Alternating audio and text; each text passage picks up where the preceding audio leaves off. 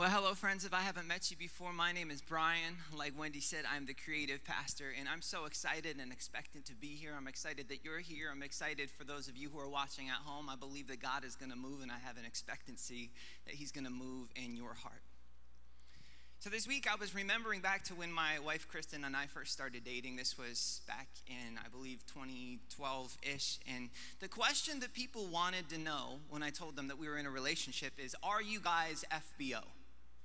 Are you FBO? If you don't know what that means, are you Facebook official? Is your relationship status being broadcast to the World Wide Web? Have you told your 1,492 Facebook friends that against all odds, you have indeed found someone who's contractually obligated to go to the movies with you and laugh at your jokes even when they're not funny? Are you FBO? And thankfully, this isn't as big of a part of culture as it was back then, but for a while, this was the thing that people wanted to know. What is your relationship status? Or another way to say it is, how are you choosing to define the relationship that you find yourself in? And what it made it all the more interesting to me is that you could fill your relationship status with any plethora of different status updates. You could say that you were single, or you were in a relationship, or you were engaged, or you were married, or you were divorced, or you were widowed, or you were in an open relationship. Or if you really wanted to confuse people, you could set your relationship status to my personal favorite, which was, it's complicated.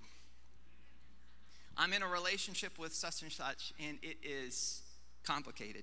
Anybody remember this at all? You know that status. Okay, 4 of us, we're going to forge forward as if this is common knowledge. But I had 2 friends, I kid you not, they dated for a while, and every time it felt like they got into a conflict, they had any argument whatsoever, they changed their Facebook status to, it's complicated. And much to their dismay, it didn't make things any simpler. Just made it more complicated. I have a theory, and I feel like it's complicated should just be assumed about every relationship status. So you could say, I'm single, it's complicated. Yes, that checks out, I get that. Or I'm in a relationship, it's complicated. Yep, that checks out too. I mean, anytime 2 autonomous, broken, insecure, selfish people try and find a way to live life together, it's bound to get complicated. Or how about this one? I'm married and it's complicated. Yep, that checks out too. That is true. Anybody want to attest to that? Actually, don't put your hand up in the air. That's going to make it worse for you. But it's complicated. Relationships are complicated. And not just with people either. Relationships, if we're really being honest with God, are complicated. I can't speak for you, and I have my fair share of awe and gratitude and just like wow towards God, but I also have a fair share of frustration that comes in moments. Because I don't always understand the decisions that He makes, and it's complicated having a relationship with a God who answers some prayers yes and others no, even when I feel very strongly that no is the wrong answer. It's complicated. It's complicated trying to figure out how to navigate a relationship with a God who's triune. He's 3 in 1. He's 1 in 3. He's Alpha and Omega. He is a creator. He is a savior. He is a judge. He is a defender. He is a warrior. He is a healer. That's a lot of different layers, and it's complicated to figure out how to actually be in relationship with such a profoundly beautiful God. And this is actually, this complexity is one of the reasons why Jesus actually came. Did you know that Jesus didn't just come to save us? He actually came also so that we could see and understand the relationship that we're being invited to have with God. He's saying, yes, God is creator. He's omnipotent. He's sovereign. He's healer. He's judge. He's all-powerful. And yet, when Jesus teaches about God, there's one thing that resounded louder than anything else. There's one idea that Jesus emphasized and highlighted and repeated more than anything else 189 times just in the 4 Gospels alone. When it comes to God, what Jesus wanted you to know above all else is that God is a Father. God is a Father. And we can trace this idea through the Gospels. It is everywhere. And this is something that I learned from Pastor Louis. Louis Giglio, not like we're first name basis or anything like that. But he said, even if we look at the core text of Scripture, I mean, even think about the Lord's Prayer. Like, this is the template for prayer, the roadmap of prayer. This is how you're supposed to pray. It starts with two simple words. Maybe we know those two words are the first two of the Lord's Prayer. Let's say them together. Our Father. Not our Lord, not our judge, not our defender, but our Father. Our Father who art in heaven. And it's almost as if Jesus wanted us to have a little reminder baked into every prayer that we pray that we've been given a new name, we've been given a new relationship status with God, and we are in fact a child of God, our Father. This week I've realized I pray a lot and I say, dear Lord. So I've been trying to switch that, be like, Father.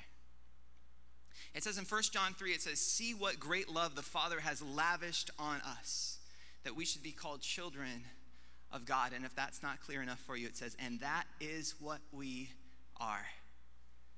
Friends, we are many things. We are new creations. We are instruments. We are ambassadors of reconciliation. We are overcomers. And yet, if there's one central idea that Jesus wants you to know, if there's one name that he wants you to fully grasp so that you can understand how the rest of them fit together, it's this. You are a child of God.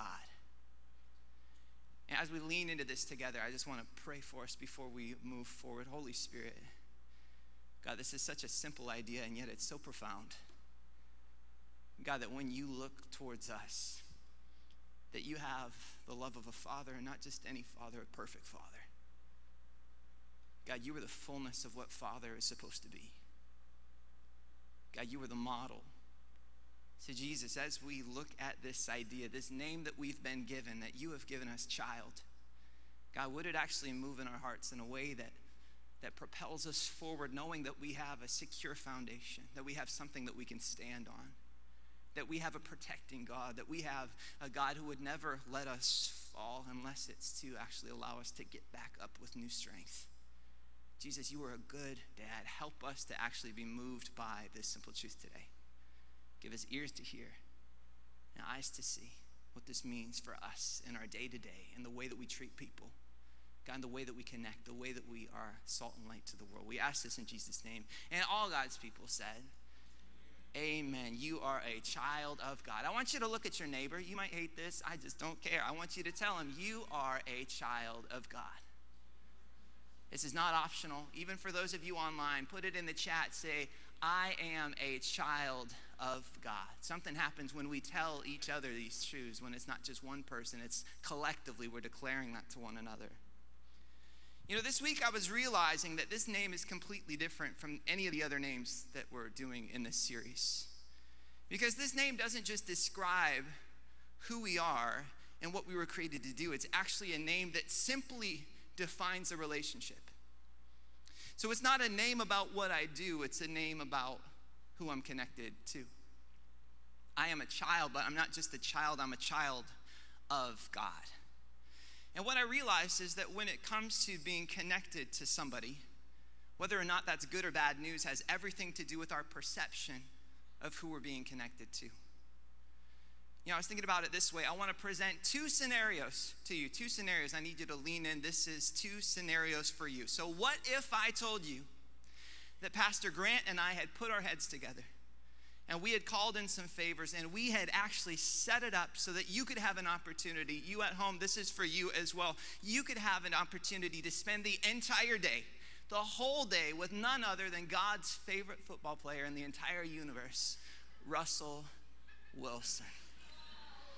So you're going to get to start the day, friends, at Russ and Sierra's house getting breakfast. You're going to get to meet the baby, little Win. You're going to get to go to practice. You're going to get to spend some time with DK and Bobby Wagner and Tyler Lockett. And Coach Pete, if you play your cards right, you might just get a piece of his beloved gum from his secret stash. This is full access. If Russ does it, you do it. This is all in, all at our expense. This is going to be awesome. So by a show of hands, we got one amen. How many people would be at least slightly interested? I don't know. Okay, there's a few of us. Maybe that's not the perfect analogy for all of us, but imagine a person that you're like, yes, that is a great opportunity. I would love that experience. And just out of curiosity, how many of you are like, I'm not interested because I'm rooting for a team other than the Hawks? Anybody? So security, these are the ones I was telling you about. If we can just have them move to the exits, then we can continue. to actually do good work in here. So that's scenario one, all-inclusive day with Russ. In scenario two, and I'll warn you, it's pretty similar to scenario one, but you get an all-inclusive, intimate opportunity to spend an entire day with somebody to see how they do life and who they do life with. You get an opportunity that's once in a lifetime, and I'm talking all access, all day. We've spared no expense, but this time, instead of Russell Wilson, it's actually gonna be with the person from your workplace that drives you the most crazy. You get the whole day with them. It's at our expense, or maybe your expense, I don't know. You see, it's the same opportunity to connect. We're getting the whole day to connect with somebody, to see how they are wired, to see what their life looks like, and yet one of them feels like a gift and the other one feels like a curse. It's just different. Same opportunity, but everything about that opportunity is through the lens of how you perceive the person that you're going to get connected to. And what I'm trying to show you is that when it comes to any opportunity to be in a relationship with somebody, it's only good news if that's somebody that you want to be in a relationship with. You see, having a father isn't necessarily good news. It's only good news if it's a good father. And today I want to do my best to simply just hold out in front of you and say, this is your Father's heart for you. This is your Heavenly Father's heart for you, so that you can decide how good a news this really is. And so here's my first idea that I want to share with you around the idea is God as Father. God is a Father who blesses his kids. God is a Father who blesses his kids. So, every child is born with an innate desire in their hearts for their father's blessing. Every kid, when they come out, they want to know three things. Daddy, do you see me? Daddy, do you love me? And Daddy, are you proud of me? And I've started to see this in my girls. I have two girls. My oldest is named Brooklyn, and she's 3 years old. And one of her favorite things in the world to do is to jump from our couch into a pile of pillows that we make. It lights up her life. It's pure joy. It is just the best thing that she can think of. And here's what I've noticed. Before she does any jumps, this is the question that she always asks me. Daddy, are you watching? Daddy, are you watching? Daddy, are you watching? Are you watching me, Daddy? Daddy, are you watching?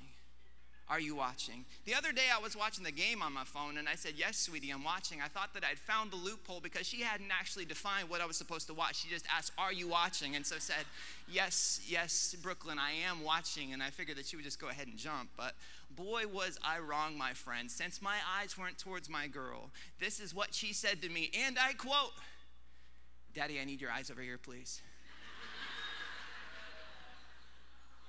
And this is something that I've expressed to her countless times, and so a part of me was proud, and I put my phone down and I watched my girl light up as she has 10,000 times before. She jumped at 12 inches from the couch onto the pillows, and she was filled with such pride. And as soon as she landed, she looked up and she said, did you see me? Did you see it, Dad?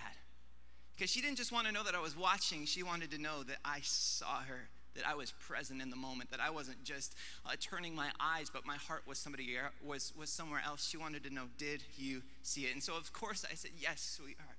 I saw it, and it was magnificent. You see, they don't want to just know, are you there? They want to know, are you paying attention? And are you proud of what has happened here today? Is what has just been shown to you acceptable in your eyes? And are you proud of me? And friends, this doesn't go away. This actually just grows with us. This is something that all of us are paying attention to in the relationships that matter. This is what we want to know about our dad. This is what we want to know about our mom. This is what we want to know about our grandma and our grandpa and our coaches and our mentors and our pastors and the people in our life that matter. We want to know, do you see me? Do you love me? And are you proud of me? And in Matthew 3, we get to see this beautiful picture where Jesus is being baptized. And I'm just going to read it to you, then we'll actually look at it. And so this is Matthew 3, verses 16 and 17. You can read along on the screens, or if you have a Bible or an app, feel free to pull those out. If you got one of those old school books with actual pages, that would be great as well. But Matthew 3, 16 and 17. As soon as Jesus was baptized, he went up out of the water. At that moment, heaven was opened. He saw the Spirit of God descending like a dove and alighting on him. And a voice from heaven said, "This is my Son, whom I love, and with him I am well pleased." So Jesus comes to be baptized. He's about 30 years old. He's just getting ready to start his public ministry. Comes to the Jordan River to be baptized. And when he does, the heavens open up, the Holy Spirit descends like a dove, and a voice from heaven speaks out and says what? "This is my Son." Not my worker, not my overcomer, not my ambassador. No, this is my boy. And there's one thing that I want you to know about my boy. In him, I am well pleased. There's actually three things. I see you, I love you, and I'm proud of you. God wants you to know right now through this text and through this picture that your heavenly Father doesn't withhold blessing, he gives it. He is a father who blesses his kids. And it's not something that we actually earn. If you are actually looking at the context of this passage, it's important to notice that Jesus hadn't done any miracles yet. This is before his public ministry, so he had not walked on water. He had not done the feeding of the 5,000. He had not died for the sins of the world and been resurrected from the dead. He hadn't done anything miraculous that we know of that's been accounted for in Scripture. And yet, in this moment, before any of the miraculous, God wants the world to know that this is my boy. This is my Son. And in him, I am not just pleased, I am well pleased.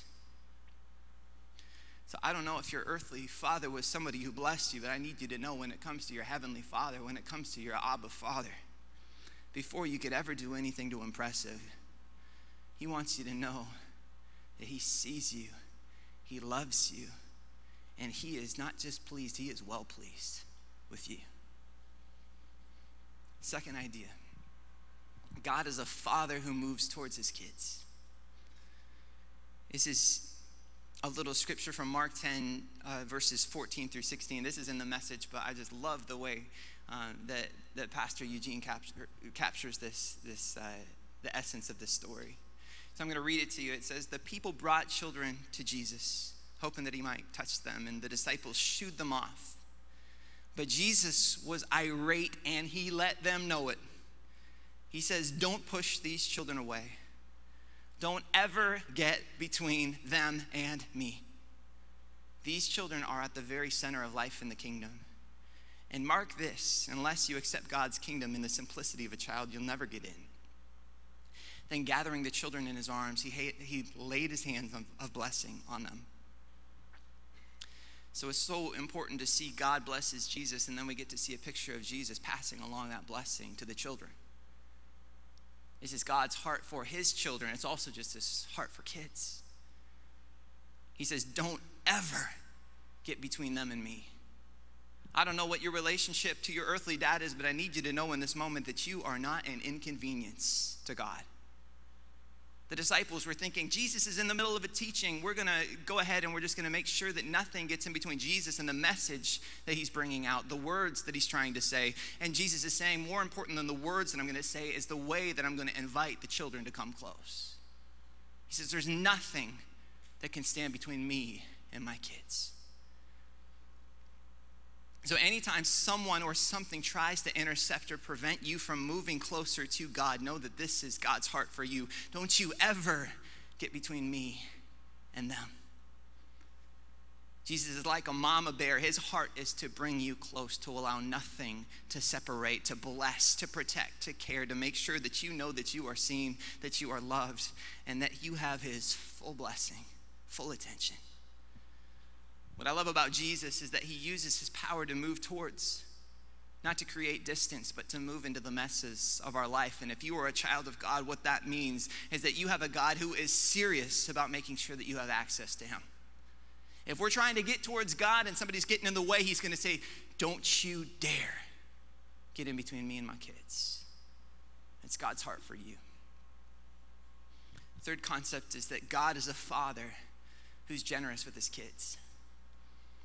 So there's this story that Jesus tells in Luke chapter 15 about two brothers. And if you've been around church for a while, you know this story. But you also know that this story is like it. This is the clearest that I've ever experienced what Jesus' heart is for me.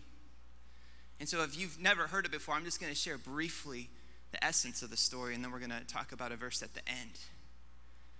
But this story is about two brothers. And there's a younger brother. And he actually takes a share of his father's inheritance.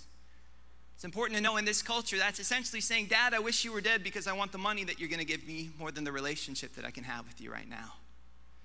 But his father gives him the money, and he goes and he spends it on wild living. He wastes everything. He falls in every trap there is to fall in. He ends up on a farm eating out of a trough next to a pig. He hits rock bottom. He wastes it all. Meanwhile, while he's wasting it all, his older brother stays home and continues working and following the rules. And at the end of the story, the younger brother again, who wasted everything, comes back home because he realizes what a mess he'd made of things. But instead of getting reprimanded by his father, but instead of getting punished and berated, instead his father moves towards him. He throws a robe around him. He puts a ring on his finger, which means you're back in the family. And he actually celebrates and creates this massive party to welcome his kid home. It says he was lost, but now he's found. And at the end of the story, we see the older brother struggling to understand the father's heart for his kids. And in verse 28 in Luke chapter 15, it says the older brother became angry and refused to go into the party. So his father went out. So this is important. Father goes towards younger son, and now father's going towards older son, even when he refuses to go to the party. But he answered his father, look, all these years I've been slaving for you and never disobeyed your orders. Yet you never gave me even a young goat so that I could celebrate with my friends. But when this son of yours, won't even say his name, when this son of yours who squandered your property with prostitutes come home, you killed the fattened calf for him. And then verse 31 is what has really struck a chord in my heart this week.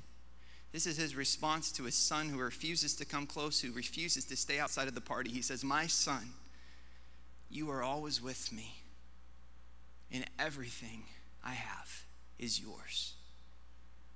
My son, you are always with me, and everything I have is yours.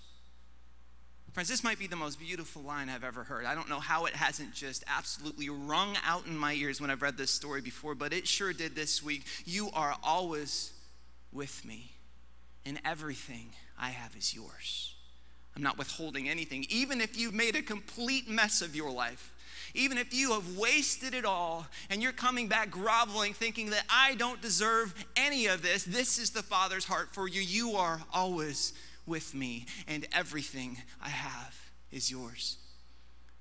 Even if you are frustrated with God and you are refusing to come into the party and you don't understand his heart in this moment whatsoever, you don't understand the decisions that he's making in your life, this is still his invitation for you and his heart expressed in its most simplest form. You are always with me, and everything I have is yours. This is God's heart for his kids. You are always with me, and everything I have is yours. Can I get 15 people to say amen? Amen? The good news of the gospel is that we do not get what we deserve. We get exceedingly and abundantly more than we deserve. What we get from God isn't because of what we've done. It's because of our relationship status with him. We don't receive an inheritance. We don't receive a salvation because we have been good. We receive it because we're God's kid. Because our relationship status is child of God. And one of the challenges, though, of being a child of God is figuring out what it looks like to live when that's true, even though everything that we've experienced in the world is so counter to the way that God chooses to treat us. James Smith, in his book, The Good and Beautiful God, says it this way. He says, when every person in every situation in every day of our lives treats us based on how we look, act, and perform, it's difficult not to project that onto God.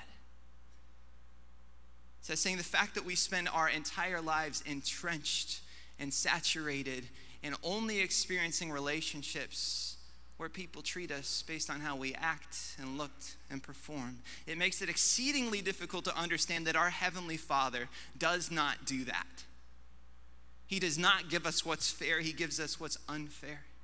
He is not looking for your effort. He is looking for your worship. He is not looking for your striving. He just wants you to know that whatever you've done, there's nothing that can get in between him and you. There's nothing that can separate you from the love of a Father.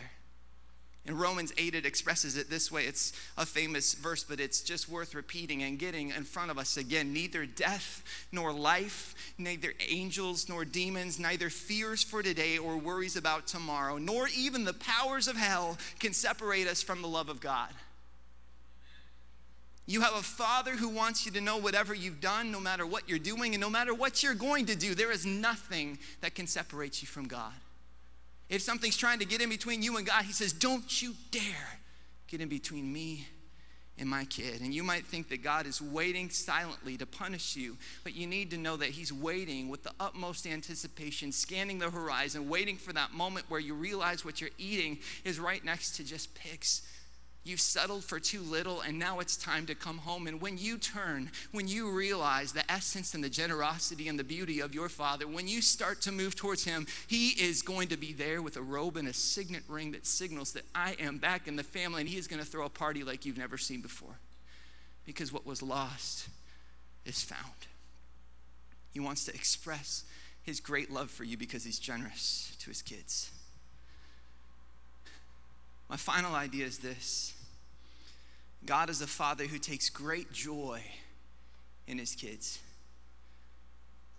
This has been the hardest one for me to fully comprehend, and this is the lesson that God's been teaching me these last few years as I've had the opportunity to become a father. And the other day after Brooklyn got done jumping into the pillow, she asked if we could play Tickle Monster. And so I transformed like I do. I did my little dance, and instead of being just dad in front of Brooklyn, I was now dad the Tickle Monster. And I got down on the ground with her, and we started wrestling. And I started tickling her, and she erupted into laughter. And it wasn't sympathy laughter, my friends. I've heard plenty of that in my day, and this was not it. This was the kind of laughter that comes from deep in your guts. I told my wife the other day, I don't think I've ever heard a sweeter sound in my life than the sound of our girls laughing. So I just kept tickling her tummy for what felt like an eternity, and she was laughing like I'd never heard her laugh before. And a couple minutes in, I realized that I hadn't heard her breathe in a really long time. And so I took my foot off the gas a little bit and gave her a chance to breathe, and she started looking up at me, and I realized that she was laughing so hard that her face had filled with tears, and she looked up at me beaming with joy, and she gave me the sweetest gift with what she said. She looked at me, tears in her eyes, just beaming towards her Father, and she said, that made my heart feel so happy. She said, that made my heart feel so happy, and she had no idea the gift that was to me. I'll be honest, I got a little emotional when she said it because there's just something about hearing your kid's heart for you. There's just something about hearing that the relationship that you have is actually bringing them joy. There's just something about hearing that she's treasuring the moments just like I am. She said, that makes my heart so happy, and I was profoundly moved. Friends, I don't think you realize the gift that you are to God. I don't think that you realize the amount of joy that your relationship brings to your Heavenly Father. And I'm not trying to over-communicate our importance in God's story. I'm just saying, don't you dare underestimate the joy that God can receive from a relationship with you. You have a gift that nobody else can give to God. He loves his kids. He delights in his kids. He sings over his kids. And so when you say, that makes my heart so happy, it actually creates a visceral response in the Father heart of God. I think we underestimate the joy that God takes in knowing that he is loved by you. I don't think we see this. This is so hard. And yet it's so important for us to actually realize, because I'm telling you, friends, being loved by my kids is one of the greatest joys that I've ever had in my life. There's nothing like it. And I need you to know a couple things about my girls. They do not pay rent. They do not do their chores. They do not cook or clean. They have no marketable skills. And they've never done anything miraculous or remarkable that I have seen. And yet, in them, I am well pleased. My love for them is over the top. And it's one of these things where it's not because of what they can do for me, it's because of who they are. They aren't just my ambassadors. They aren't just my helpers. They aren't just my little chore people. They are my kids. Do we understand this? This is God's heart for us. He takes joy in his kids. And I want you to know this, even though this is hard for me to fathom in my heart, I know that it's true. The love that I have for my girls is small when compared to the love that God has for you. The joy that I get in my heart when my girls lift their hands to me is inconsequential when it comes to the joy that God gets when you raise your hands towards him and say, Abba, Father, I need you. The joy that my girls bring when they say, that makes my heart so happy, doesn't hold a candle to the joy that God's heart gets when we say, we want to spend time with you. We love you. We see what you have done in our space. And parents, the love that you feel for your kids may be stunning, but it doesn't hold a candle to the perfect love that God feels towards you right now. You have been named child of God, which means when you wrestle with him, when you enjoy time with him, when you actually make the difference and actually declare over him, God, I am thankful and I am in this relationship and I see you in this moment. That creates a reaction that's visceral in his heart. It brings him joy. I think the most important thing I could tell you is that you are deeply loved by your Heavenly Father. He cherishes you. He wants a relationship with you. He is head over heels in love with you. And in his eyes, nothing compares to being truly and exuberantly wanted by you. You have captured his heart, and his love for you is stunning. It's more than we will ever be able to behold. And if you had a dad who blessed you, if you had a dad who believed in you and loved you, if you had a mom, if you had a grandma or a grandpa or a coach or a teacher or a mentor who moved towards you in the messes of life, you should take this moment right now to text them and say thank you, because what they did was they showed you the smallest glimpse of what your Heavenly Father's love is for you. And if you're somebody who didn't have that, if you're somebody who didn't have a father, or you had a distant father or withholding father or a complicated relationship with your father, if you had a dad who failed to do and be what you needed him to be, I need you to know this. Scripture says that our God is a father to the fatherless.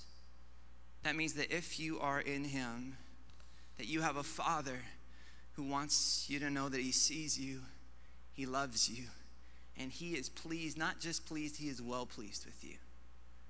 You have a father who wants you to know that he is always with you and everything that he has is yours. You have a father who won't let anything get in between you and him. So when we move close, he will part the seas so that you can make that journey. And he wants you to know in this moment that there's nothing that you could ever do to make him love you more than he does right now as you sit in this chair, as you're driving in your car, as you hear this wherever you are. There is nothing that you can do to make him love you more than he does in this moment. If you are in Christ, the Bible says that you have a new name, and that name is child of God. And yes, it can get complicated, but as we try to unwind and understand our relationship with God, know that there's one thing Jesus wants you to know about God above anything else, and that's that he's a good, good Father. And you are a child of God, and in you, he is well pleased. Let's pray.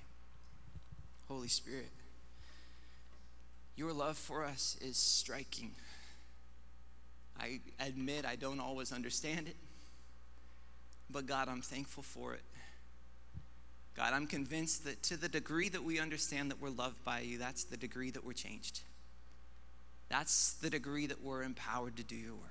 That's the degree that we actually move out as changed people.